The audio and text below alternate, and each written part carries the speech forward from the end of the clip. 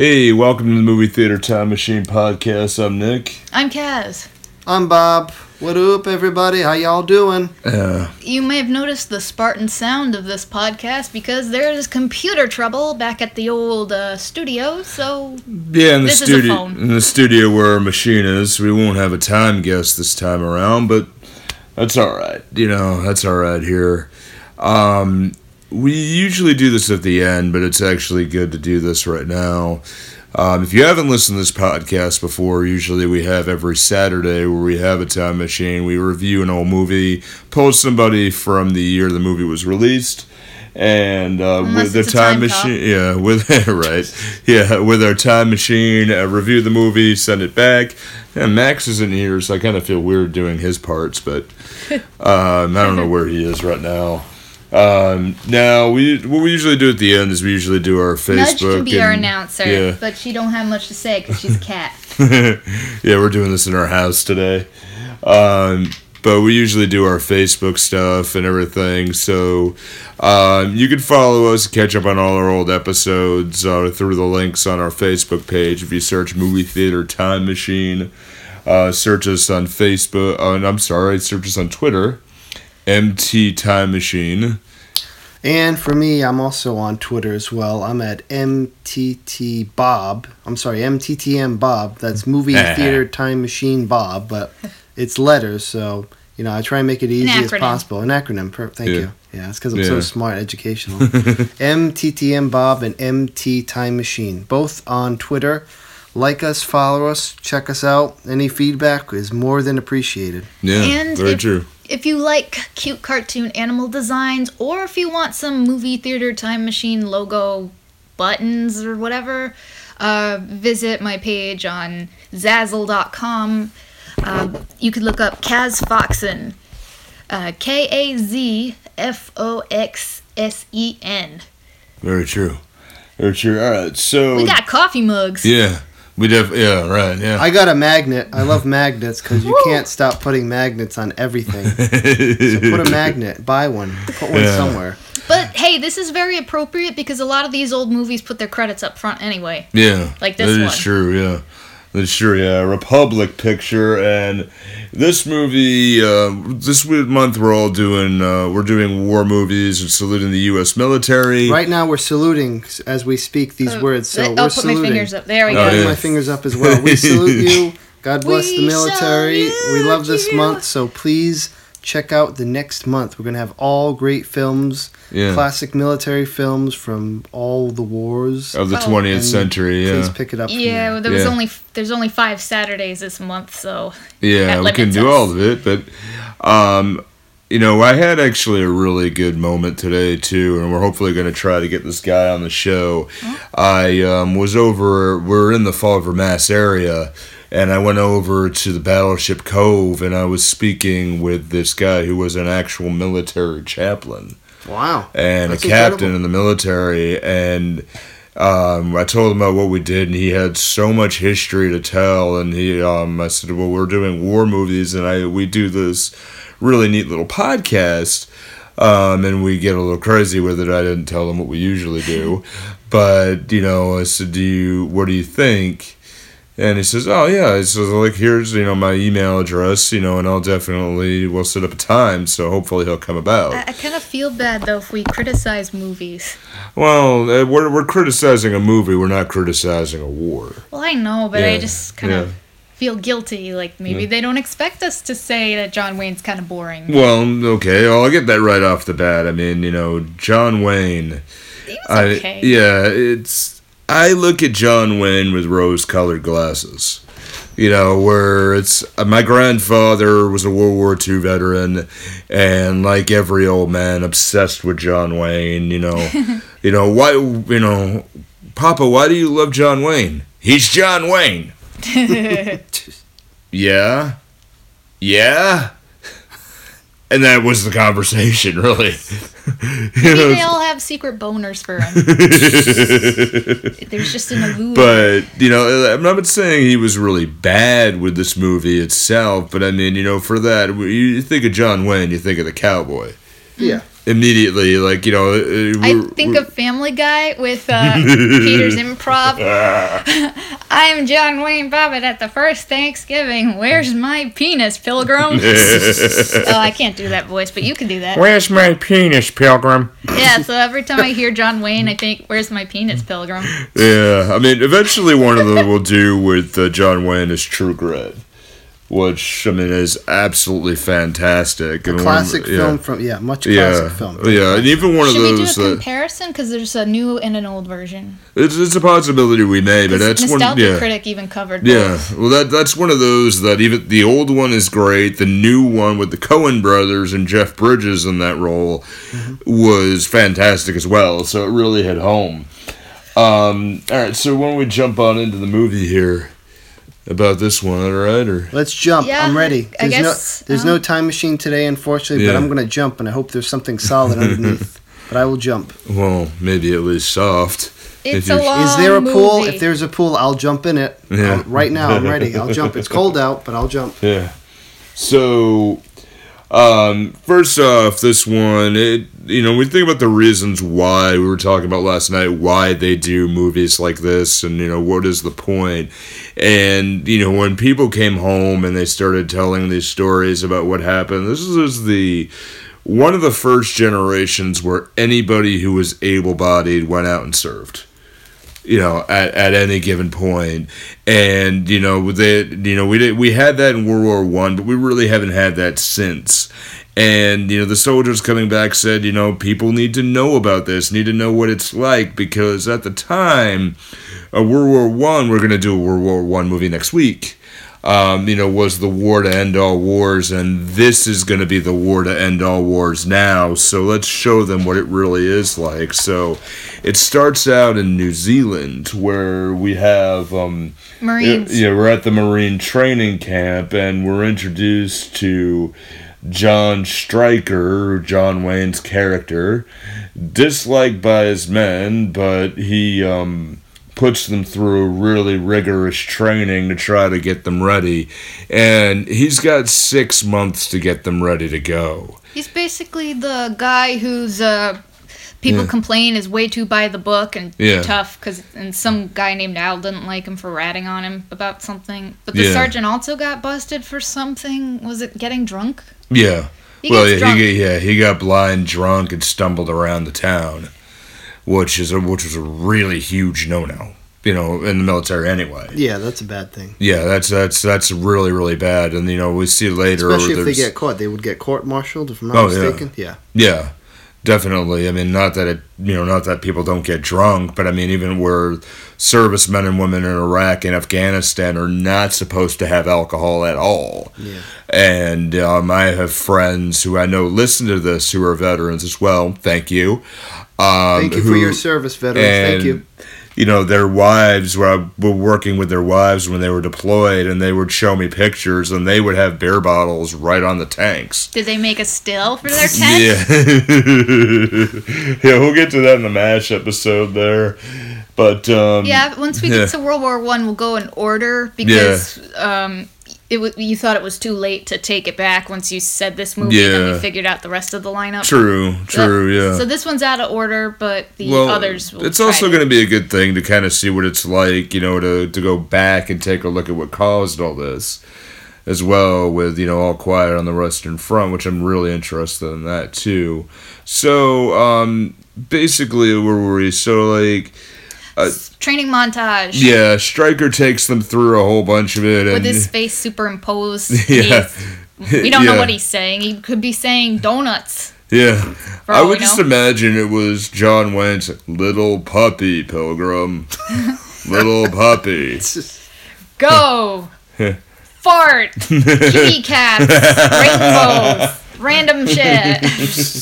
So, he's despised, especially Conway, who is played by an actor, John Argar. I don't know enough about this guy. He's college-educated son of an officer named Colonel Sam Conway, who he served with Stryker, and he keeps saying that, they served in the canal, which I assume is the Panama Canal. I don't know. but I didn't really look too far into it. Conway has daddy issues. Yeah. He hates his dad because his dad didn't think he was tough enough or something. And Yeah. Conway's a Marine because of tradition Yeah, in his because family. every male was a Marine, so I'm a Marine. He's got something to prove. Chip Yeah. on his shoulder. Right, yeah. I think he's kind of like the closest to a main character we have. Yeah, pretty much, yeah. And we mentioned something about Al Thomas, who blames Stryker for a demotion. That was the coffee guy. Yeah. He knows this place. He knows the rule book backwards, forwards, and then some way in between. He could tell you the regulations. He probably has them tattooed on his chest. And yeah, this guy, I really didn't like him. I really didn't like him, but he does something which I thought he should have been shot immediately. But we'll get to that later. So it builds up, and there's really not much really to add in my notes on this part. But then they basically builds them up for battle. I couldn't figure out who we're supposed to latch on to as a main character. It was kind of hard to care. The first half of this movie is kind of boring, and I don't know why to care a lot of times. Like, you need a character to whose shoes you inhabit. Well, and you think, like, this period in time, too, like, people were going to see movies, not for the story, but for the person. So it was John Wayne and Sands of Iwo Jima. Oh, a John Wayne picture. We're going to go see the John Wayne picture. Mm-hmm. At that point. And a lot of things were based, even music was the same way, there might be an album of songs and the songs you don't like, but if it had Frank Sinatra was singing them, okay, we'd go see Frank Sinatra. Wow, back in high school, I thought being a billboard on a sweater, like a sweatshirt, like a billboard for a company was being overly concerned with branding. Oh, yeah, true. Remember that, yeah. So, we learn a little bit more about Stryker and how he left a wife and a kid behind. No, they left him. Yeah. Well, they all left with service, but they left him.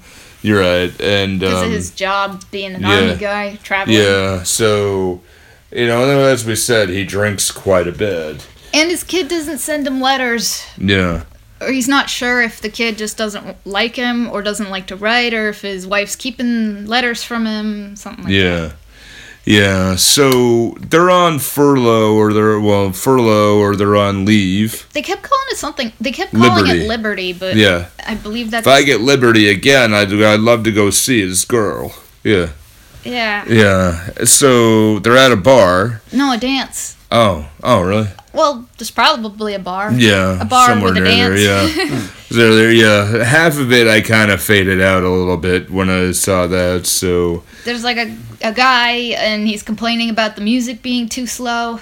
Yeah. Like a band is playing. Yeah, so they pick up He gets a trumpet. Yeah, they pick up a trumpet. They get it going a little bit, but then we see, I believe Conway. Well, Pete meets the girl, and she's played by, I can't remember who plays, but... Did she even have a name? I don't know. I don't even know if she had a name. I don't think so, yeah. But he did. Conway dances with her. Yeah. And the guy... Oh, Adele Mayer, who, Alison Bromley. Thanks, man. Yep. But that was a character, Alison Bromley, but she's just lovingly referred to as Allison. Yeah. Oh, I never even picked up. Yeah.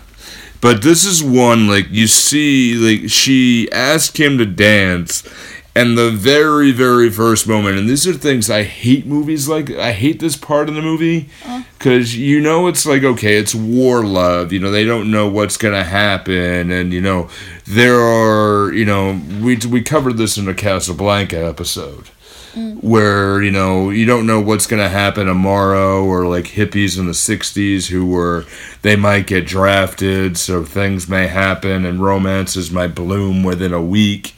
But the very first moment you see this girl's eyes and you see those two look at each other, they're going to get married. Yeah.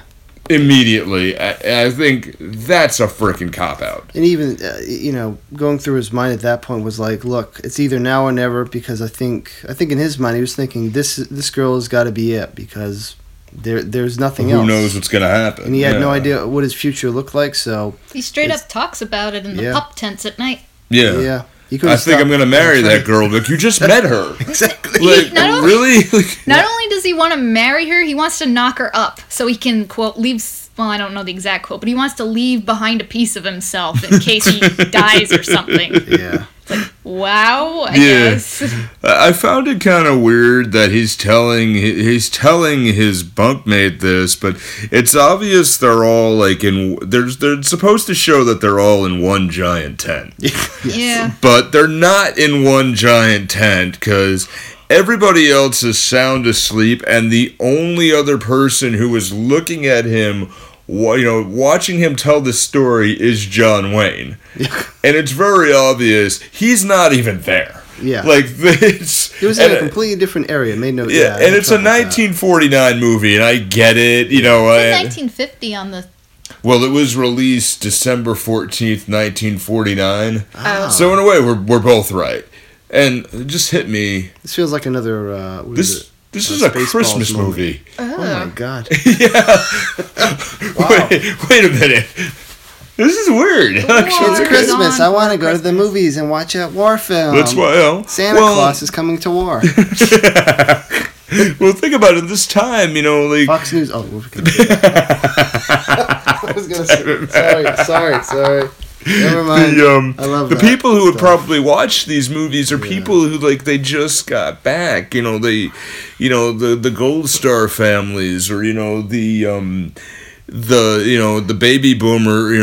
Just before the baby boomer, in 1945. Oh, well, in a few years. Yeah, but it's these veterans who, okay, they might have gone to tour, and okay, they're back now, and now they're trying something different, or they have a different life, and they go to see that. So you imagine, in the theater, there's a whole bunch of veterans and their families sitting there. Yeah. At this point, saying, yes, that's what it was like, or no, we didn't do that. I imagine there's a lot more of, no, we didn't do that. This film was definitely going for the realism of war. I mean, Yeah. it really Well, it was impressive yeah. in that perspective. And I did some research, actually, and we were saying last night, the film changed. Yeah, sometimes the film quality changes. It gets blurrier and fuzzier. Yeah, that was actual real film from the battle Yes.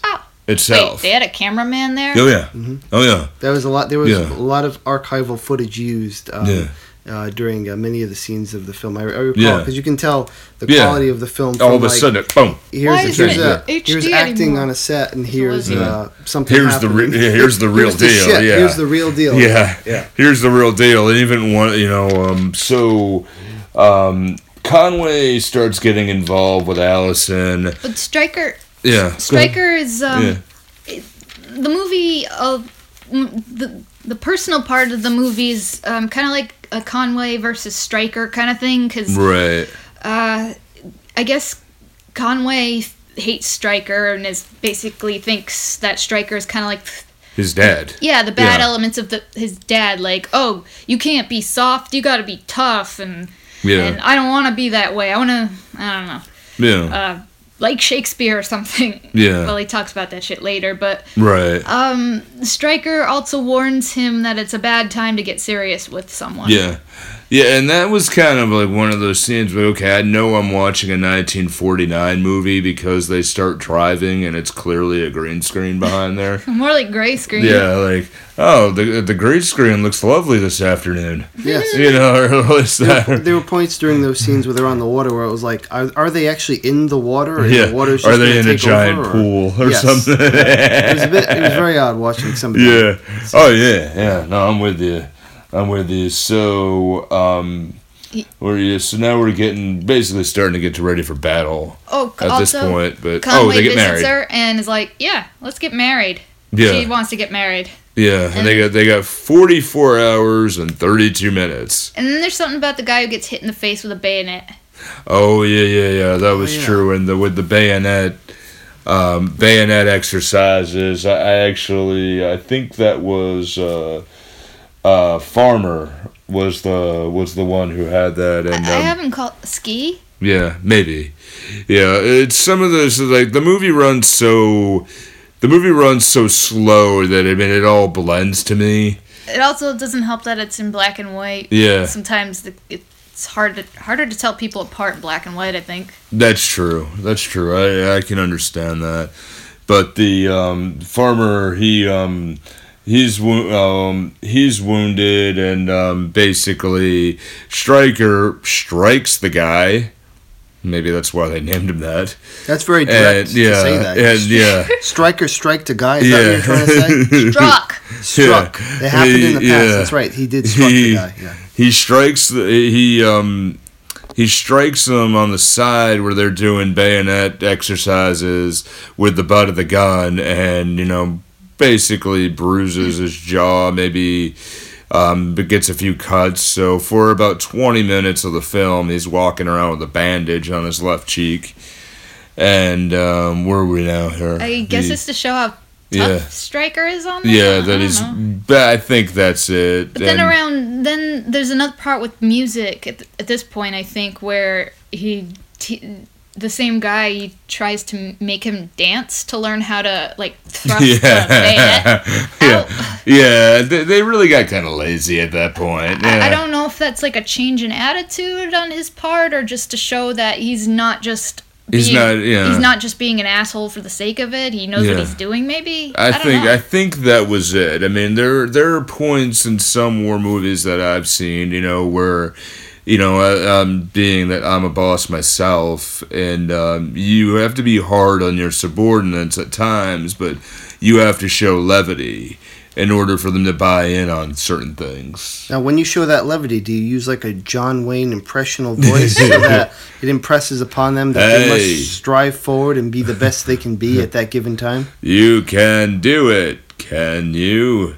I feel so enamored with the energy. I want to do this incredible work just because of that impression. I'm so impressed upon. Thank you. You can review the movie. Can you, Bob? Yes, Bob? Yes, I can. Pilgrim. Yes, Bob. I can. I'm so excited right now. Let's keep going. Now I'm just thinking of Family Guy, where they had John Wayne's later films and they just had him in an outhouse the entire time. Oh. Yeah. Well, yeah, they shot around it, and there's the outhouse on top of a horse. The door opens up, and the horse just collapses. I don't know. He's not a bad actor. It's just he has to have the right role. And he's teaching. Okay. Oh yeah, he's teaching Ski how to dance his way to bayonet training, I guess. Yeah. While Conway gets married. And they do the da da da da da da. Okay, that was kind of cool. Yeah, that was kind of a neat thing, and what was going through my mind at that point, it was I don't think you've seen this, Kez, but I know you and I have. But you remember Karate Kid 4 with Hilary Swank? Yeah, that was the worst one. Everybody, it was horrible. Watch that one. That's the worst. But one. The scene where he teaches her how to dance by punching. Oh my, yeah. And he tries to show that Miyagi has a heart. But he's just drunk the entire time. Yeah, he really was just acting for the sake of a paycheck, I think. He admitted it later. There was no interest in actually participating outside of a paycheck. Yeah, no, he admitted it later on. He's Rest in peace, Mr. Miyagi. God bless you. Yeah, he admitted it later on. He's like, I just had gambling debts I had to pay off, and they wanted to do a fourth one. What the hell? Yeah. But we'll get into that another day. So where the dancing comes around, the and wedding, and they give them baby booties. Yeah, that was adorable. See, I actually thought that was very nice on their part. That was very nice.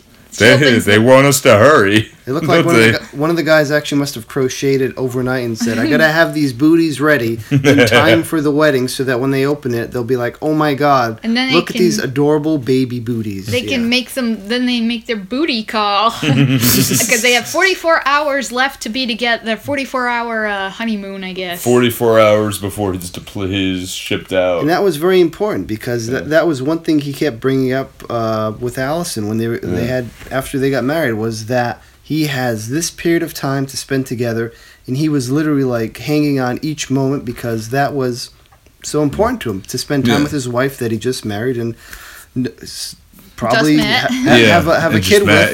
Because hey, it's a very short period of time to get cozy with one another. Yeah, no, and I could certainly understand it because of the time that it takes. Like, I don't know if I'm coming back. I don't know what's gonna happen. Yeah, so let me knock you up and leave you a single mom. Yeah, to fulfill my ego. Yeah, and I don't know what's gonna happen. At least let's enjoy some moments. And the whole world is at war. So I mean, it's not only on his side, but on her. Penguins. Yeah, probably. I remember that Simpsons episode. When Homer joined the Navy. There was an Antarctica Navy. Penguins. Now they're out to sea on orders. Yeah. There's a lot of jumping in time. Yeah, and they're heading to Tarawa. Tarawa. Yeah. Tarawa. Tarawa. Where they'll encounter an angry Scarlett O'Hara. What? No? And, this is the point where they start to appreciate, where Stryker's methods on what's going on. In the first couple of minutes of battle, their platoon leader, Lieutenant Baker, is killed on the beach. And there's a guy who's wounded, farmer is wounded in the leg. And he gets wounded again later. So is that like an unfunny in-joke? Yeah, but he gets wounded almost right away, and I'm like, damn, dude. Like, right out of the boat, just boom. And then I'm like, that's really like, oh, man, I just felt bad here. But, Troinsky receives a head wound, and they're going after this pinned down, they're pinned down by a pillbox. And I just want to explain what a pillbox is. That one didn't look so much like a pill, like it looked bigger. The second one was definitely a pillbox. Yeah. But a pillbox is a box stand. Basically, you think the complete opposite of a foxhole. It's a boxed area that can go from here. But you're right, though. You're right. But I think the reason why it was really big was for the show of it, but just because John Wayne's in the movie and he has to show that he has a big brass set of balls. But this when they end up on Iwo Jima later, there's an actual little pillbox. Right. It's tiny. But this is the point where he has to show he has a big set of balls here because this giant pillbox. It looked more like a vacated snack stand. Yeah, let's call it that. Guys are hiding in. Yeah, I can certainly understand that one. It's about that size. So the commander of it takes charge and sends out the Marines to silence the pillbox. They're successful on it. They're not successful for it. They just people keep running, run, shot. Yeah, even the point where they get flamethrowers, which that was pretty cool. To try to be able to get that done, to get the job done, and then Stryker is watching his men get picked off and wounded, and and the corpsmen are coming to try to help them out. I guess a corpsman's a medic, right? Yeah. The handymen who are not necessarily, they have side pieces just to defend themselves, but they're not necessarily shooting at the enemy, but they're helping the troops out. That's really what it is. But he runs through with absolutely no problem, tosses a grenade right into the pillbox. Snack box. Yeah, snack box. Right in there, and then just wipes out the Japanese stronghold right then and there by himself. Because it's John Wayne. and let's say this was at the first Thanksgiving.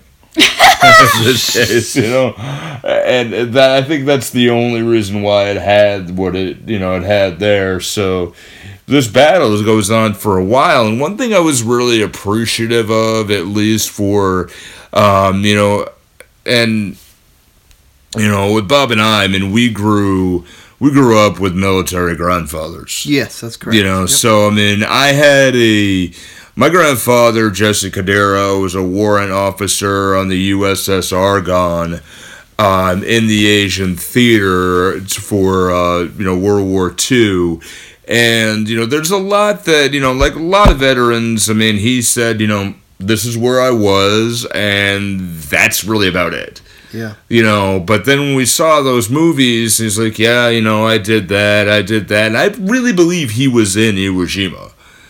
Yeah. No, maybe not this particular battle, or maybe the first battle, but he was a cook? Yeah, he was a Navy cook, but he had something to do in that area. But he was he was there, and I mean, I know you were, John Lawrence was in Europe, right? Oh yeah, that grandfather. Yeah, actually, both of my grandfathers were in the war. I mean, for my grandfather, who is on my dad's side, to my knowledge, he was in, which World War? I want to say World War II, and hopefully I'm correct on that one. Yeah. But I can tell you, he's told me many stories since I was a very young boy. Many of them circled around his time when he was a PFC, a private first commander. Is that the correct title? Private first class? Class, apologies, yes. Private first class. No worries. And, but he had many a good story just about traveling with his troops and going into places, helping people out, and just, he really loved it. He valued, the thing I took away from his stories was that he valued the camaraderie of his team, of his group that he was around, and the ability to help people in need and just improve a really poor situation that may be very dire or bad for other people. So my grandfather had a good heart. Love him very much for it, and those were many of the good stories that circled with me. Nice, and I appreciate that one. But to my point, this is one where I was watching this with Jesse Cadero years ago, and like he said, look, that's a really good thing they show, because there's a lot of movies where they don't tell you the time that it takes. For like they say flat out, this battle lasted 3 days. 3 days and 3 nights. Yeah, it lasted 3 days of them fighting, and some people think, oh, they have a battle, okay, they fight for a few hours and then they just go to their corners. And we're very far removed from all out action. And we haven't seen that in many a long time. So it's good to see that there's a sense of time, but you get the sense, at least at this point in the movie, how much it's actually taken out of them. And so after the whole pillbox thing and reinforcements arrive. Yeah, we have that, and then Thomas, who, this is why I hated this character at this point. He's with this Greek guy and another dude, and they're off in the area, and he's like, "Oh God, I'm out of ammunition." Did I jump too far ahead? Oh no, I just didn't know if you wanted me to. Oh, okay. Take some of. Yeah, you can jump in there. Yeah. So Thomas goes to get ammo, but he gets distracted by coffee of all things. Yeah. Oh, the coffee scene. Yeah. Yes, like for 40 minutes we later find out, because we all know coffee is just real delicious. No, I'm being sarcastic. I hate coffee. Yeah. Oh, I love coffee, so I thought it was great that they used one of the helmets the guys wore. Yeah, that was pretty cool. And they used it over fire, so that was pretty cool to see that. But the fact that this character abandoned his post at that particular time was very poor-minded on his part. Yeah, he definitely took his time. Yeah. Yeah, because then enemies come and beat up his pals. Yeah. The Greek dude dies, Helenopolis, and one of the dude he has injuries, And we think he's dead. Yeah, and it's not that he stopped for coffee that pissed me off. It's the fact that he's going to get ammunition to save his buddies. Hey, you got coffee, and then he sits back, not giving two shits about anything. Yeah. Oh, yeah, this is the life. This is great. Your fucking buddies are gonna die out that way. You gotta go get them. Like, they're relying on you there. At least he brought them back some coffee, but coffee bullets. Coffee bullets. I knew what was gonna happen. I had a feeling what was gonna happen because of MASH. Yeah. Because of that. Oh yeah. Well, that guy wasn't expected to go back. He just went back for seconds for food. Yeah. And then he was like survivor guilt. True. Like yeah, that's right. I remember that. Yeah. But the it's just there, like, okay, you're in a very dangerous situation. You have ammunition that could save your buddies. You got the ammunition. You go back and get your buddies, and you all go back for coffee later. Mm-hmm. Hey, we got that. Okay, good. Get rid of the enemy. Guys, let's go back that way. They got coffee over there. Can you save this for us? We need to go bring our buddies back. Yeah, okay, fine. And, like, I'm assuming he was a quartermaster, or I assume that he was a cook, or, one of those that was supporting who was making the coffee at that point. And the reinforcements. Yeah. Well, yeah, they were waiting. Like, okay, like, yeah, I assume he would say, yeah, sure, I'll save it. Okay, no problem. Like, go back, but spend 40 minutes with, literally, figuratively, like, they got their pants down right here. Yeah, very like, it's just, and they get fucked. Yeah. Non-sexual, of course, just completely non-sexual. Just Don't worry very, about very that. clear about that. Yeah. So, he's messed up after that. Yeah. But then it's Stryker learns that his men are going to be targets at night, and so they have to be very, very quiet to try not to reveal how thin they're spread out. Because they're hunting nips. Oh, God. We see nips over there. They keep saying that over and over again, and all I can think of is people flying little pink saucers, zapping. It sounds stupid and ridiculous. Yeah, I had a lot of trouble. I kept hearing the word come up, and I'm like, is that offensive? Like, what is a nip? I mean, when I think of a nip, I always think of those bottles you get at the alcohol shop. Or some kind of like, what would you like? Oh, I like a nip of whatever that crap is over there that's blue or something. Or a wardrobe malfunction. Somebody turned up the AC, that kind of thing. Or maybe those little nip chocolates or something. No, I'm thinking of like... Yeah. Somebody turned up the AC and you get all hard. Yeah, that's true. That's true here. It sounds... hilarious and wrong. Yeah, it's just weird. If you're gonna come up with racist insults, make them not sound hilarious and stupid. Yeah. I do have one point to bring up here. I just looked at my notes, and the guy who was injured but survived that fight, was a guy who was known as Bass. And they connect again, and he says, "Hey, I feel good. I'm fine. I feel good." That actor's name was James Brown. And I just read my notes right here, and he just read me. It's like funny, like, okay, I get it. But I just figured that's there. So they're at night. Oh, the cover of darkness. All right. Yeah. That doesn't stop Stryker. That doesn't stop Conway from picking an argument with Stryker. I can't remember what it was, though. Well, he wanted to, Bass was screaming for him, hey, let's go ahead and... They weren't sure if it was a trap or who it was at first. And how many people know your name? Yeah, Conway... The enemy don't know your name. Conway, but they could have, held him captive and made him do that, Yeah, that's true. Yeah. But Stryker, you can see it in his eyes. He feels really guilty and he's really uncomfortable listening to the guy call out. You saying John Wayne showed emotion? Yes, I am, with his eyes. Yeah, true. And didn't he start to sweat? Yeah. He did. He did here. It's like, well, I'm gonna go out and you're gonna have to kill me. It's like, that's just what I'll do. Yeah, he pulls a gun on and that's Conrad. and that's in the preview for the movie itself. Like, I'll go ahead and do it right now. And obviously he's thinking about all of his men. not just thinking about one, and that's a real tough position to be in. Yeah. And I think at this point they get on out of there now, right? They have some weird cuts in the movie sometimes. They cut to the troops coming in to relieve them, so it's like we don't know if, I guess, nobody found them. Yeah. We assume at the most part they're gone, yeah. Then there's like some footage of a funeral thing on a ship, and they're disposing of the dead wrapped in giant flags overboard.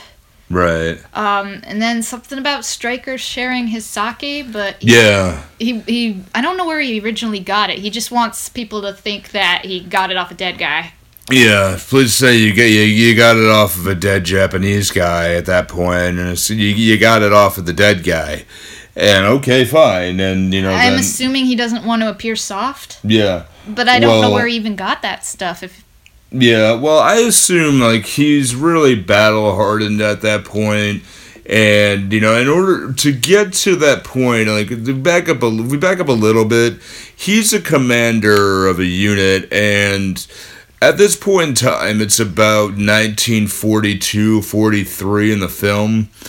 And you got to think, the U.S. military, at least the Navy, the Marines always got their stuff last. Yeah. Their supplies, their training, everything. They always get that last. They're the last ones. I don't know what the exact order is, but I know they're at the end. And the U.S. military had nothing. They had all the branches. They had nothing left. They were using a lot of old World War I stuff. The equipment and everything else. So if they knew war was ramping up, he was probably bouncing around a lot, and he might have been in Pearl Harbor or something like that, or somewhere near there. So he probably got something from that. Well, they end up in Hawaii afterwards. Yeah. Oh, we didn't even catch. Did we miss something? Well, he gets drunk again in Hawaii, but he already did get drunk in New Zealand, I think. And the guys, I think, are the military police are coming, and they're tempted to let him get in trouble, I think. Yeah. But then they... Semper Fi. Yeah. But then they cover for him. Semper Fi, he's an asshole, but... he's an asshole, but he's our asshole. Friends stick together! Yes, he's our asshole. We're not gonna let him there. So we do end up with another bar scene, but It's not, yeah. Where are we? The troops into relief, and then the sake. And then the Marines are hanging out in Hawaii, and replacements join. Yeah. And that was we find out that guy lived, even though he got beat up in the foxhole and was in a pool of blood. And then, does he not remember? He doesn't know why Al Thomas didn't come back right away. Probably not, no. He's talking to Stryker about it, and he's like, oh yeah, he went to get ammo, didn't come back for 40 minutes, and then Stryker's like, wait a second, and then... all right. Yeah, we're at this scene now, yeah. Yeah, he gets him to come with him into the woods or something, and then they beat the shit out of each other until some other military guy shows up and is like, you get court-martialed for this. Did we mention that Stryker striked first? I just wanted to point that out. Stryker striked first. Yeah. Well, he was like, well, at least I know you. What did he say? You're not a snitch? Yeah, or something like that, yeah. At least Al Thomas, despite getting his ass beat and beating him up also, mentions that he covers for him. I like the excuse. He was showing me a judo move. That's right. Okay, there'll be no more judo now. Yes, sir. He should have turned and looked at him and went, thank you. But they do kind of make up. You just saved my ass, Pilgrim. They have a heart-to-heart talk because, Thomas was eating him up inside, and he's glad that he got found out and won't make the mistake again and that kind of stuff. And Stryker kind of understands, and they go back to whatever they're doing, and we find out that Conway's wife had a baby. Yeah, and time jump. And that was nice. I'm like, okay, he's got, hey, I'm a dad, and you can see, again, it's at a point. I mean, we've done so many of these movies. You could see where John Wayne's not there, at all. Like there's a clear cut where he's on another side of the set and he's looking in that direction, smiling, and then it goes back to them in a completely different direction. And I'm like, okay, like, hey, everybody fall in, and then everybody's there. I'm like, they didn't shoot this in that order. Like, You know that for sure, or are you just guessing? oh, I'm guessing completely, but it's just some things I start to notice lately. I mean, in my opinion, I always found it odd, but I think the idea the filmmaker was going for was that somehow, and this is a long shot to even state this, but somehow that Stryker was actually always in earshot of all these numerous conversations that would pop up. And the fact that you'd have John Wayne looking on with his, like, super cinematic facial skills would be always looking like, I'm listening, I'm hearing it, and he's somehow taking it in on some kind of personal or emotional level. He's a strong silent type. Yeah. That's very true. But that's what I took away, that seemingly that the filmmaker was trying to interpret to us, the audience. But yeah, I like that thought a lot, yeah. That's good. Yeah, they're out on leave in Honolulu. Stryker's getting drunk. Yeah. And then this lady hits on him, and I think her pendant looked a lot like an upside-down pot leaf. Yes. I think it's one point earlier where it's like, well, you're not going to get blind, stinking drunk again. It's like, I don't start out to get blind drunk. And they just leave it at that. He was one of the most controlled alcoholics in those scenes. I was so impressed with it. I don't know if he was drunk or if he could just really handle his liquor, but at no point, it's like he was always on the mark with whatever he responded with. It was very impressive. Yeah. Assuming he was drinking, I don't know. Yeah. I think it was actually whiskey. The whiskey. Yeah, well, he always had whiskey, no matter what, in any of his movies. Yeah, always whiskey. But this is a scene where it's my most favorite line in the entire movie, out of all of it, where he it's just there, and he doesn't want to have anything to do with her. And she's like, well, I'm sorry to bother you. He's like, nah, sit down, finish your drink. And he says, I'm sorry to sound so tough. It's John freaking Wayne. Like, he has one emotion. I love you. This is the happiest day of my life. And even like 5 minutes later, where he's leaving this woman's house, she's like, I'll pray for you, Sergeant. Let's not get into religion. He seemed pretty happy when he left. Oh, yeah. Like, he was a happy guy. But he was expressing happiness. But he still was tough. Like, it's my favorite line out of the whole movie. I like the lady bitching about 65-cent whiskey and how expensive it is. Yeah, you soldiers don't get, they rip your soldiers off. Oh, and it turns out her name is Mary, just like his ex, and he apologized. Her name too, huh? Yeah, she kind of clocks him as he's bitter about somebody in the past, kind of thing. Yeah. What surprised me was she's actually a hooker or a prostitute. I think a hooker. Was she? Yeah, no, I was reading up on it, and she's actually considered a hooker. I mean, she's one of the classiest hookers I've ever seen, but maybe in the 50s they were all classy. I don't know if that was their mindset when they were on the street, but this woman, know that. It was actually a hooker. Yeah. And the fact that we also see, she leaves to go get more whiskey for Stryker. They go back to her place because apparently it's cheaper to drink there. Yeah. And then Stryker seemingly hears a sound from another room, thinking maybe it's somebody trying to break in. Walks over to the door, opens and sees a baby in a crib. And Stryker's like, okay, what just happened? But then you see the character in his stereotypical way of trying to put two and two together, come to terms that this is clearly somebody who has a baby and is a hooker, and clearly dad's not around, so there's something up. Yeah. And then when she comes back, she rips open the grocery bag, which had, I think, salt or something. No, it had something called pablum. Pablum, yeah. Sorry, that must be some kind of baby formula. Food, yeah. Baby formula. I know it's also part of an expression, like to feed someone pablum, something bland, right? Probably, yeah. Maybe it must be baby food. Yeah. Or baby formula or something. Yeah, Dan's not here, so we can't do IMDb, but Bob's checking on it right now. Yeah, I'm looking up pablum, yeah. And she's surprised that he knows about babies. Yeah. Yeah, you have one of your own. I guess that's how you spell it. Yeah, give me a minute, folks. I'm working on it. All right.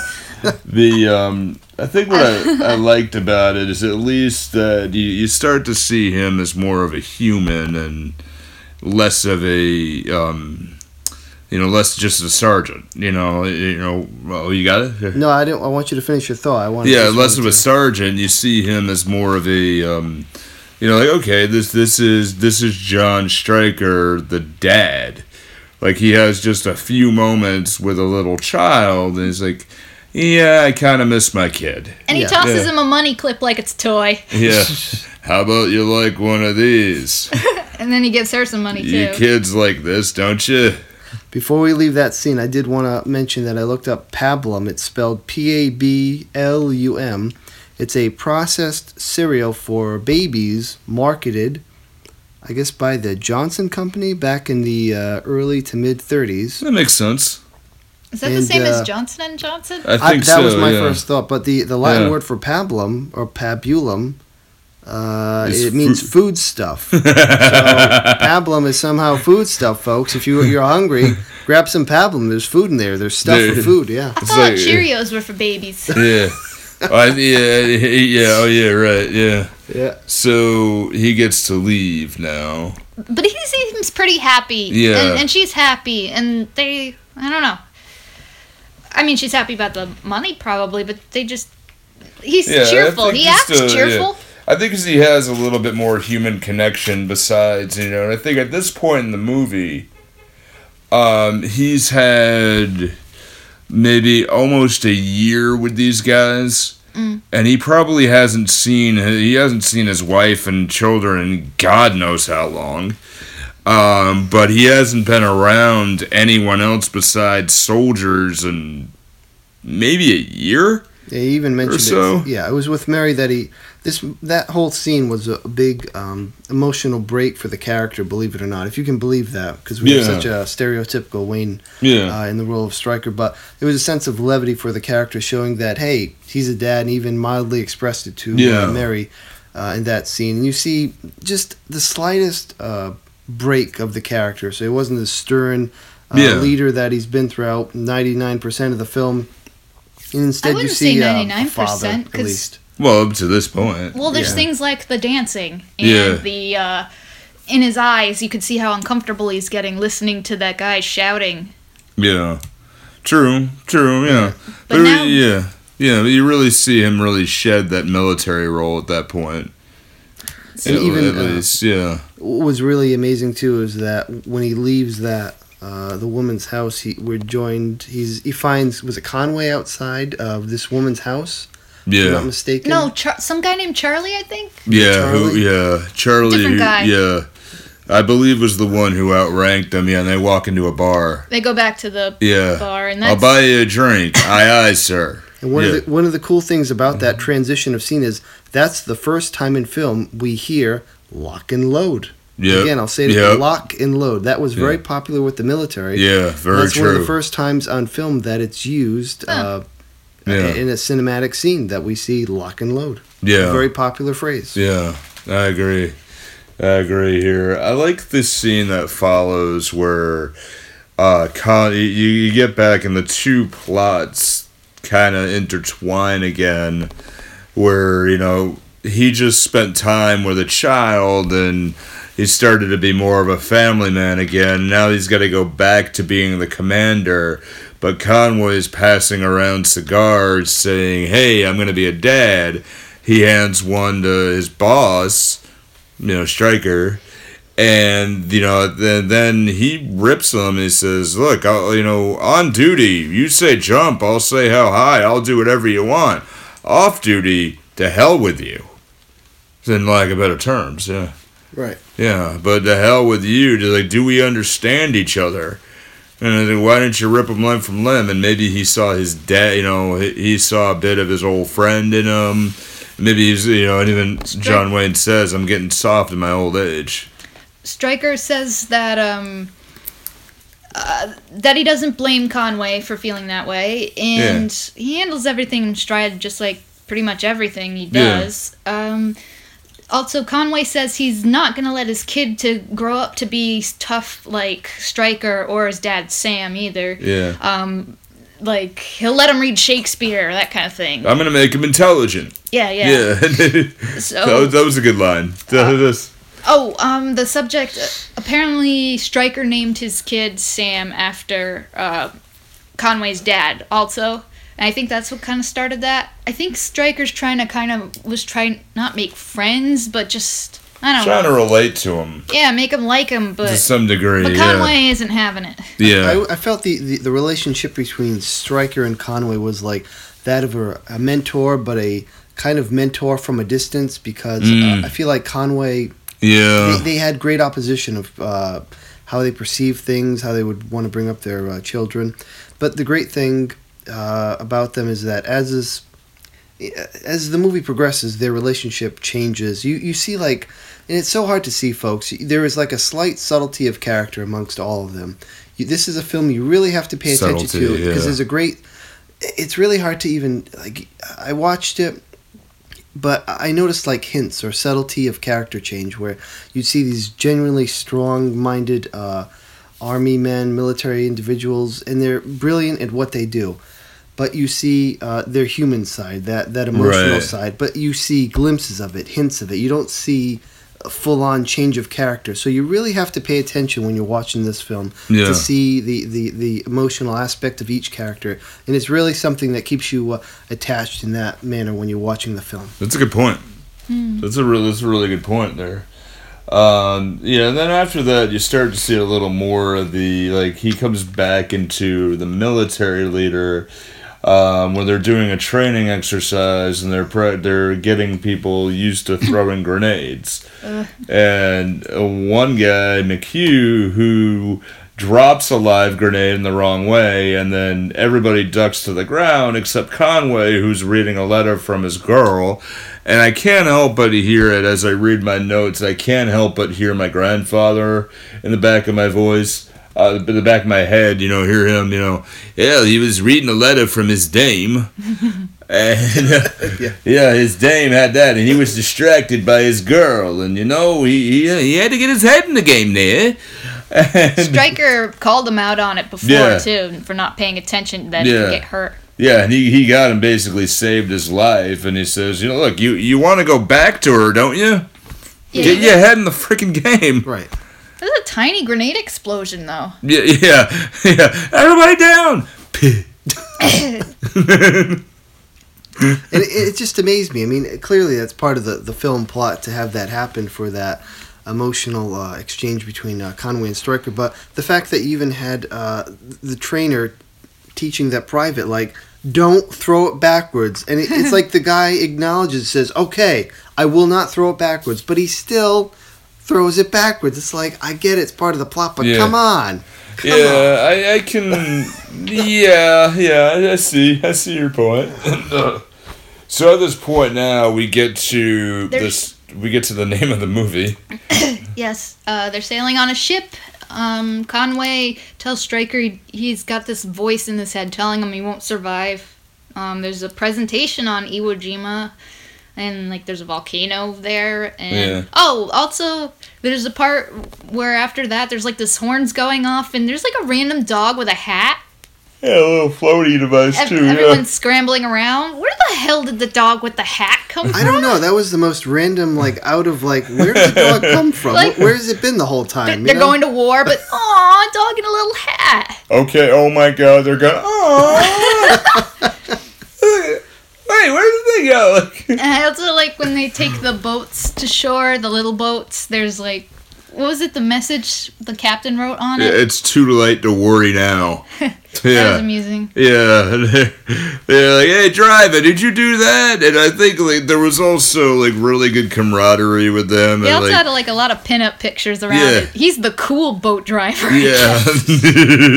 He had all the sexy photos of the sexy women around him. Yeah, and the pinups themselves, they're nice. They're like, yeah, he's got all these books here with him. Oh, that was a different guy. Yeah. He stuffed his pocket with books. Yeah. Oh, that was the private that threw the grenade back. Yeah, he's got That's right. Yeah, I got all these books. He's like, yeah. Earlier on, you find out he's not even 18 years old. Yeah. Which was not uncommon at that time. I think he lied. He said he was trying to 19, sir. Oh yeah, when? Going 18.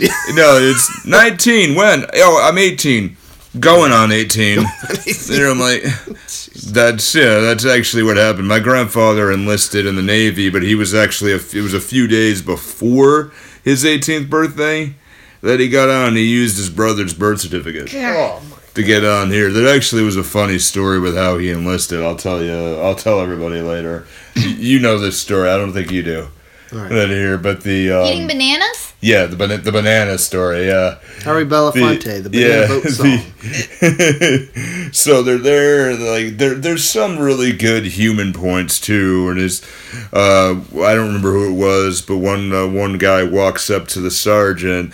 Sergeant, man, I'm scared. He's like, I'm scared too. You get scared? I'm always scared. Let's move out. And I'm like, wow, like that's really good. And I mean, as a boss as well, and I mean, in the military, you have people who are in charge of units, and then you have other people who are leaders in the unit who are in charge of other things. And, when you have something that goes on and you as a leader, and you have to turn to the supreme leader of the group and say, hey, I'm really having this problem, but I don't want the other people to know, and then you say, yeah, I'm kind of feeling that same way too. But, at least if they're carrying it on with a clear head, it kind of gives you a little bit of time to calm down and okay, just assess where your head's at. And I thought that was great. At least just for me, for parts that I can say good about this film. And then they're on Iwo Jima, and that's one nasty ass beach. Yeah, just a big sandy dune of sandy stuff. Yeah, and what, burned palm trees or burned trees or it just looked absolutely brutal. It's like the last place you would ever want to go, but if you're sent there because you have to go there, you're gonna go there. Yeah. Hell, they're crawling on their bellies, and one guy, he's all like, "This dirt." He's just going on about how he can't believe the dirt. Yeah. But that actually wasn't even really sand. It was like soot or the volcanic dirt. Some kind of volcanic ash. Or from the dead volcano, and even the wording was, the Lord made the earth in 7 days, and he left all the crap over here. And those poor guys, man. I felt bad. That was one scene where I really felt for those guys. Really, that guy must have been actually, I think that was Farmer. Farmer. Actual farmer, because he's like, nothing could grow in this. Why do people want this land? And, I guess a comment, why do they fight over land that nobody even wants, that can't even grow anything? Yeah. Well, that's war. Trading men for real estate. That's the way war is. And Iwo Jima was really the Japanese holdout, and they placed, the Navy, they placed their army there to protect the mainland of Japan from outsiding forces. So if the Allied powers took that over, then they knew they had Japan at that point. Because there was nothing to stop them from heading into Tokyo. I just want to take the emperor. I just want to say, emo Aunt Jemima. I don't know, that popped in my head when you kept saying Iwo Jima before. There was one of the guys who seemed obsessed. He wanted to raise a flag somewhere. Yeah. And kept learning how to fold a flag. Yeah. But somebody else kept beating him to it. Yeah. I'm gonna go ahead and I'm gonna take down. You know how many of the enemy I took out? I took down 32. But did I have a medal? Nope. No, I didn't do that. But you know what? They're gonna name a street after me in Tokyo. And he wants to, and I kind of felt bad towards that point. But then they okay, let's go raise this flag. Jumping a bit, but he says, oh look, I got a flag, and he pulls out. He's like, no, put your flag away. We're gonna use this flag. And he really didn't get to use his flag after all. He shrugged and said he'll put it up in Tokyo, I guess. Yeah, but it is what it is there. So they're selected a 40-man patrol. They're gonna head up Mount Suribachi. I'm mispronouncing that. During the charge, we lose Flint, Stein, Fowler, and there's a lull in the fighting, and there are a couple of lulls, where they go ahead, they bunker down, but there was an issue to it, but they go ahead, they try to get some sleep, and I assume they didn't sleep very well the night before, because they're all about to bunker down, and then the lieutenant pulls Stryker over and says, "We need your men to be ready, 0700. We're going to go near that Japanese tank right there. We're going to rendezvous, and then we're taking this mountain." I gotta say something about the deaths in this movie. Yeah. It's like... Ooh. It's like the grab your chest, fall back like a cartoon character kind of death. Yeah, well, that's the way the deaths were at that time, yeah. There aren't, like, squibs and stuff going off. Yeah. How is Saving Private Ryan? It's brutal. Now I'm kind of wondering, as a comparison, I haven't seen that, but I heard it was super gory. Oh, it's brutal. Like, I wonder if that... You seen it? Saving Private Ryan? Yeah, a very good film. Yeah, it's a great film, but I mean, the deaths are brutal. Do you think this film would have benefited for gruesome deaths, too? I'm just Instead wondering, of, my chest, fall! Yeah. I mean, I agree. You do see a lot of deaths in the throughout the film, but you never see anyone bleed. So I don't know if they have the guy in the blood foxhole. packs or... Yeah. It looked like they barely bled, though. I mean, Well, there was he a couple had, like, a shots pool to of the blood chest. under him. Yeah. After they beat the shit out of him. Yeah. Well, you gotta think, this is in the time of, and it's just ahead of it, but, like, we've watched the show The Rifleman. Oh, yeah. A lot, or, like, cowboy and Indian films where... they're shot and they're shot off the horse and they fall off the horse and you presume they're dead. Yeah. And you kind of know they're dead. And like to quote my grandmother, stuff didn't need to be shown at the time to know what happened. You just kind of knew what happened. I think there was a corpse with a bullet hole, though. Yeah. You're right. Yeah. Yeah. Somewhere. Huh. Well, basically, to get to this point, and we'll talk about like how this film could have been better. There is a tank with flames shooting out of it, like some kind of anti-firefighter thing. That was pretty cool. I know. That was pretty cool, and that technique was used, and the reason for that was they didn't want to have any enemy soldiers hiding in any clearing or hiding anywhere, so they just burned the hell out of all of it, and then proceeded over. But it was like a hose of flame. Yeah, that was pretty awesome. They should be the firemen, and then they fight the firefighters who fight them with the water. Yeah, I loved Firemen, how watermen. Yeah, the PFC just stood behind the tank with his telephone with the wire. radio phone. Yeah, walking. He was just like telling them, "All right, turn right here and light them up. Yeah, just take them out." It was incredible just to watch the whole scene play out. Tanks that slow? I have no idea. Well, I think at that point, there were times where you had a soldier walking behind them, and there were, there would be enemy with a hand grenade could just easily sneak up on the side, and you don't have peripheral vision. You only see what's right in front of you in a tank. So that's why they would walk on. Yeah, they would walk on the side, and then at least have somebody with a gun. I guess they don't do that nowadays, but at least at the time, you have somebody with a gun on the side. That if somebody was trying to come up, at least they could protect them. In the tank, Protect the tank. Yeah. It does, yeah. Yeah, but it's there. But yeah, that was a cool point. All right, light them up, boy, and then whoosh, like incredible, okay, like here, like you just imagine if it was today, like you'd have Hulk Hogan's Real American theme playing as soon as that ended, like Yvonne Niage, bitches, ride the big tank gun. Nice. Ooh, hot feet. Yeah, so we're at this point where if you've been watching through this film, you know what's gonna happen at this point. Or at least I did, because I was reading some notes while I was watching it. I didn't until the stupid go ahead. Caption spoiled it like 30 seconds. Yeah. And you kind of know what's coming, because Stryker and Conrad are talking about, you feel better because that little voice about you dying was wrong. And, and Stryker goes on about how life feels great, and then the stupid... Yeah, he says this line is, I feel the best I've ever felt in my whole life. There's a death sentence. Let's have a cigarette, and then he stands up and gets shot in the throat. Oh, that was a throat, too? Yeah. But the dumb the caption spoil it. Like Yeah. 30 seconds early is like a sound effect. Yeah, even if Like- it wasn't that, it's like, okay, like going into that scene when they Life's wake up. great. They Yeah. wake up the next morning, and then he's leading. I'm like, okay, my men respect me. We're gonna win this. We're doing really, really well. Everything's good. He's gonna die. Like it showed. I'm like, okay, that's the difference. And then on Amazon Prime, the description just says it right out. yeah, that's They fight true. a war, and then the commander gets shot. I'm like, Yeah, what the fuck? that's Who's true. the asshole Yeah, at the who end, wrote we're like, that? Oh yeah, okay.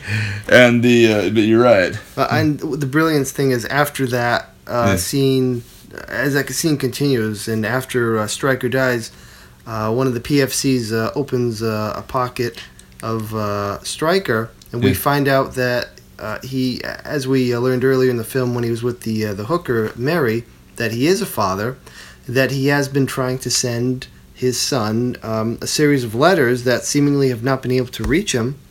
And in doing so, this letter was the last one he wrote, and he was desperately hoping to reach his son. But it was it was really like we were really being strung along to like really feel the emotional outcry from this character. Yeah. I mean, like I looked at it as like from the filmmaker's perspective, the director's perspective, I was being told, feel emotional for this guy, and we're gonna really stick it to you by having the PFC read the letter and really hit it home for you. I felt it. I mean, was it a bit much of the fact that they even read it? Yes, but it really brought home or brought to a close the character. And as I had said earlier in discussion, you see these subtle hints of the emotionality of the character. And I think this was really trying to close that chapter on Stryker by having this letter be read. And the worst part of it was that the letter wasn't even finished. Yeah. And the beautiful thing is that you see Conway finally come to. This guy that he's been fighting the whole time, like having this opposition to and challenge with. He breaks down, and Conway says, "I'll finish that letter for him. I'll finish that letter and bring it to his son and make sure he gets it." That's sweet, and but it was really like, wow. Beautiful. Won't really he have different well done. handwriting, or was it typed? Yeah. It's hard to say. I think if he handed it to him, then he can explain, hey, which now I'm getting the Pulp Fiction scene in my mind now. Yeah. But with Christopher Walken. Oh, God. I hope he doesn't stash it up his butt. Yeah, at least he didn't hand him a watch. This watch, your daddy. Yeah. He's like, I wanted to give him this letter. He did it the only way he could. Yeah. And this watch. Yeah. So, he gets the letter, and then, moments later they raise up. And, flag. Yeah, and they stand up, and then the flag of Iwo Jima is being raised. And that was like, wow. The flag was being raised over Iwo Jima, the U.S., the United States flag. Yeah, and and it's look just like like the famous photo. Yeah, it's the iconic image. I mean, we're in the Fall River, Mass area, and there's an Iwo Jima memorial at the waterfront. I was down there this morning. And just getting some inspiration for doing this episode. Because the landmark is a big fat World War II battleship. Yeah. Yes. It's and it hit me too. It's a World War II battleship, and then you have on the other end the entire stretch of the waterfront, and then you have another one at the very end of it. Mm. So it's like it encompasses that entire period within about a mile and a half. Hey, That's pretty neat too. Yeah. I'm going to do a little tourism plug for the city of Fall River, but if you want to see some great relics from war, I recommend Fall River, Massachusetts, because we have not only the Iwo Jima statue, we also have a series of other amazing ships, and because my co-staff here are so much more intelligent, they'll name them because my. Yeah. I know there's a museum in the battleship. Yeah. There. Well, there's the USS Massachusetts known as the Big Mamie. The Big Mamie. And the USS Joseph F. Kennedy. Yes. as well. That's right on the side of it. Yeah, I didn't think we had any other yeah. ships though. Just those two. Yeah, and then there's the torpedo there as well. But the submarine, rather, Submarine. right there, right there. Is it submarine? So, yeah, right in the middle. That's right. Yeah, the one. It's a very small one, but and number 59, named after the company who are recording, Studio 59 Media. We're not there. So we just want to say we're not actually. we're not there right now. That's the thing, I hope of course. you didn't just ruin an Easter egg or Yeah. something. Well, what? I don't know if he cares or not. Nah. Well, we're not there. Well, we're not in the studio. Well, maybe we are, and I just lied. I don't know. No, No, we don't worry about it. definitely Well, might be we're live here on this one. Totally. So That was a plot twist, yeah, folks. we're Don't not listen here. to what I So say. I think for this movie, like, what could have made it better? Obviously, it's built. The name of the movie is The Sands of Iwo Jima, and we don't see the effing sands of Iwo Jima until the last 20 minutes of the film. True. Yeah. So The first 3/4 of the film, it's like, Yeah. where is Iwo Jima? The Yeah. whole plot of clearly, Yeah. the title is Iwo Jima. Wherever it's like Waldo we is? wait for this film to get to the crux of it, and we Yeah. have to wait like 3/4 to actually get to the Iwo Jima. It's Yeah. incredible. I'm like, why did Yeah. they call it Iwo Jima to begin with? Because that's where the big battle Yeah. is I I know. think that they're preparing for, right? And that's where it builds up, and that's I don't where mind that. and that's where it is. But I think if they really wanted to do it, like you think of a movie like Nowadays, and we don't have a person from time, so we can't, I can only go from our perspective. Yeah. Show the Battle of Iwo Jima first. Or at least, yeah. Then go back to New Zealand from the beginning of the movie, and then show how it built up to that point. I don't think you can give away the entire Not fight at Iwo Jima, though. Well, not quite. Maybe but, like a part of the beginning? or split it up, or split it up in between. I'll give you that. Maybe the one. whole thing could be framed as a letter that the Conway is writing about Stryker to his son. That's That a would be good. really good one. Yeah, Yeah.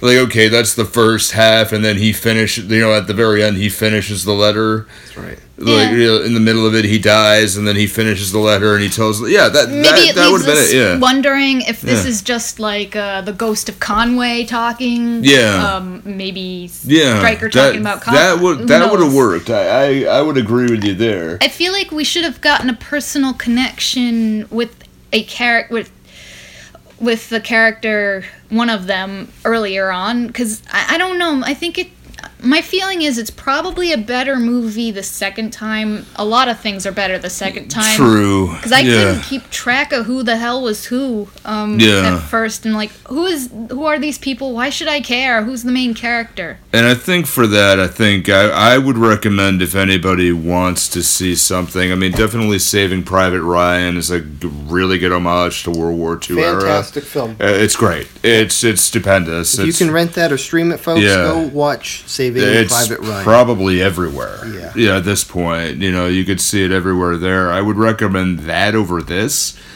I don't know any others of the Asia theater, of any of that, but, I would say this one, it's okay. I would say if they remade this nowadays, I mean, definitely, maybe not so, but like, off the top of my head, probably like George Clooney would do, or, nope, I got it, Nick Offerman. Who could do a really good serious role, but he would do really good in the Stryker role. Yeah. Yeah, that's just something off the top of my head. If you had to remake this, and I think it would have been an incredible film, because, I mean, hell, come on, he played Ron Swanson. Pretty much the modern day John Wayne. Yes. At that point. I think Conway should have been more sympathetic earlier on. I agree. Yeah. He kind of is sympathetic, but it's kind of something about I want to knock up this girl so I can leave a piece of myself behind is kind of... Yeah. I don't know. I can understand, yet it sounds kind of selfish and dickish. And I think if this movie was about Iraq or Afghanistan, I think we would have seen something different, but you would not have seen you wouldn't have seen the same thing. Like, okay, because nowadays, you know, there's more ways to contact a soldier now. You know, even on Skype. Yeah. You know that you know, I know the military has some version of that, so they don't contact them too often.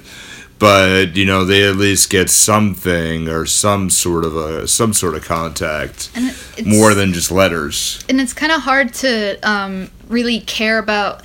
Yeah. I mean, I could see going with a love at first sight thing during war, but follow it up with something, you know? Yeah.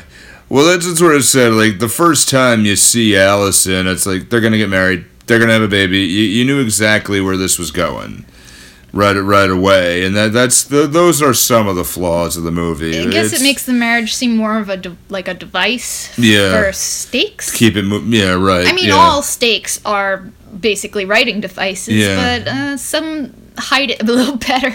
Yeah. True, yeah. And I would have liked...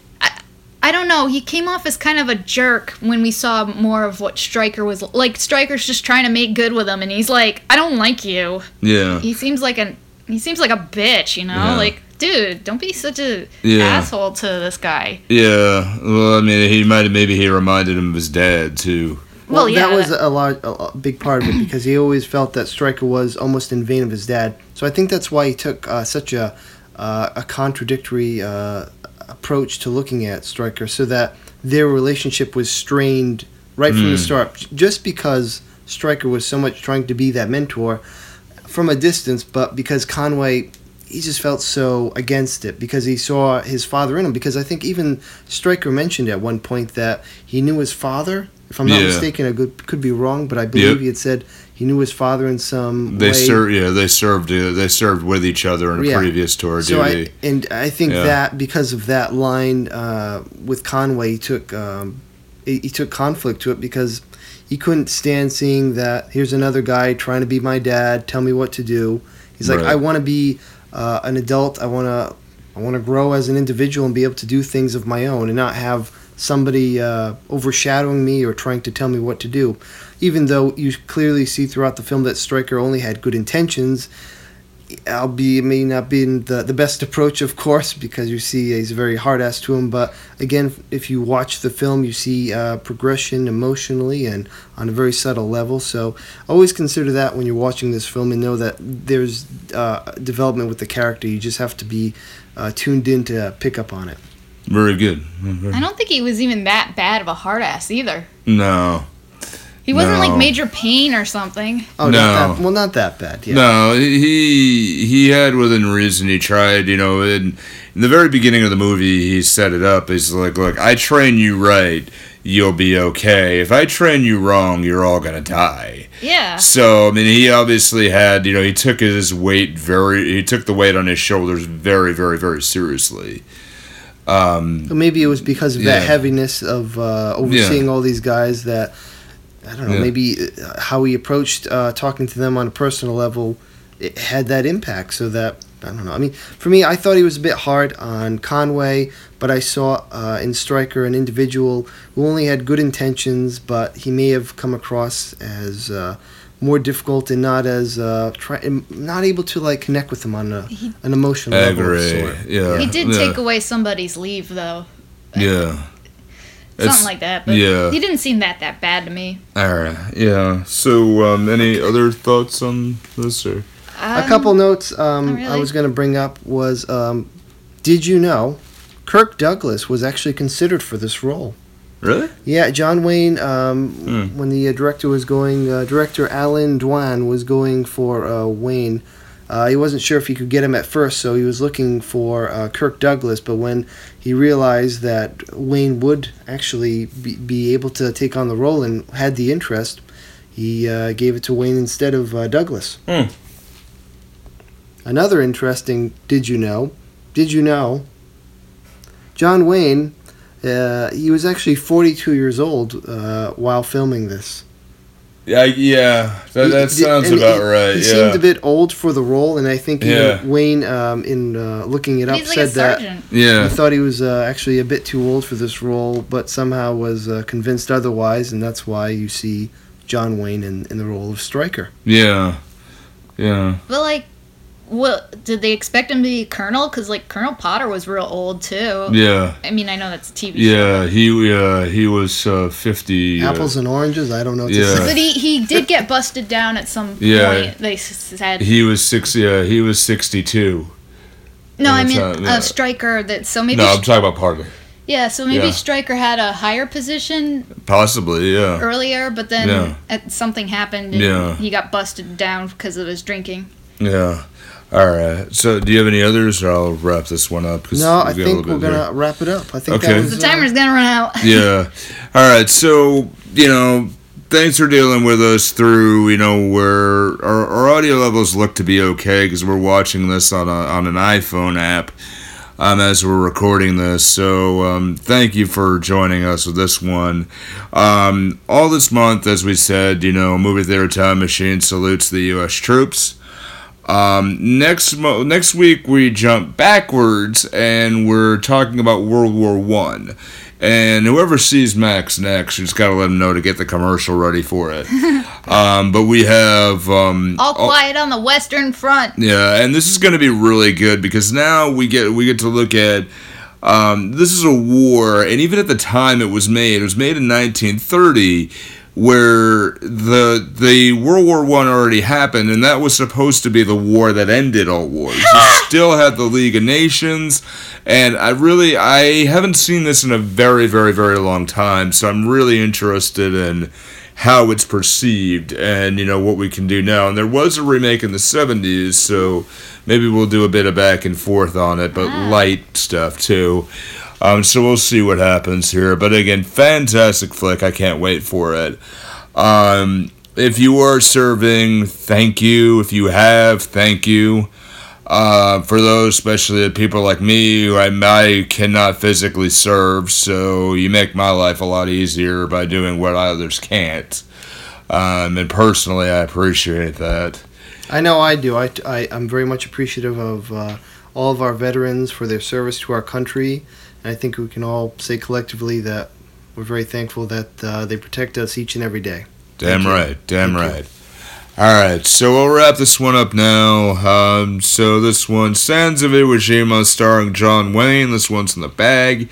See you all next week. Be good. Take care of yourselves. But don't be too good.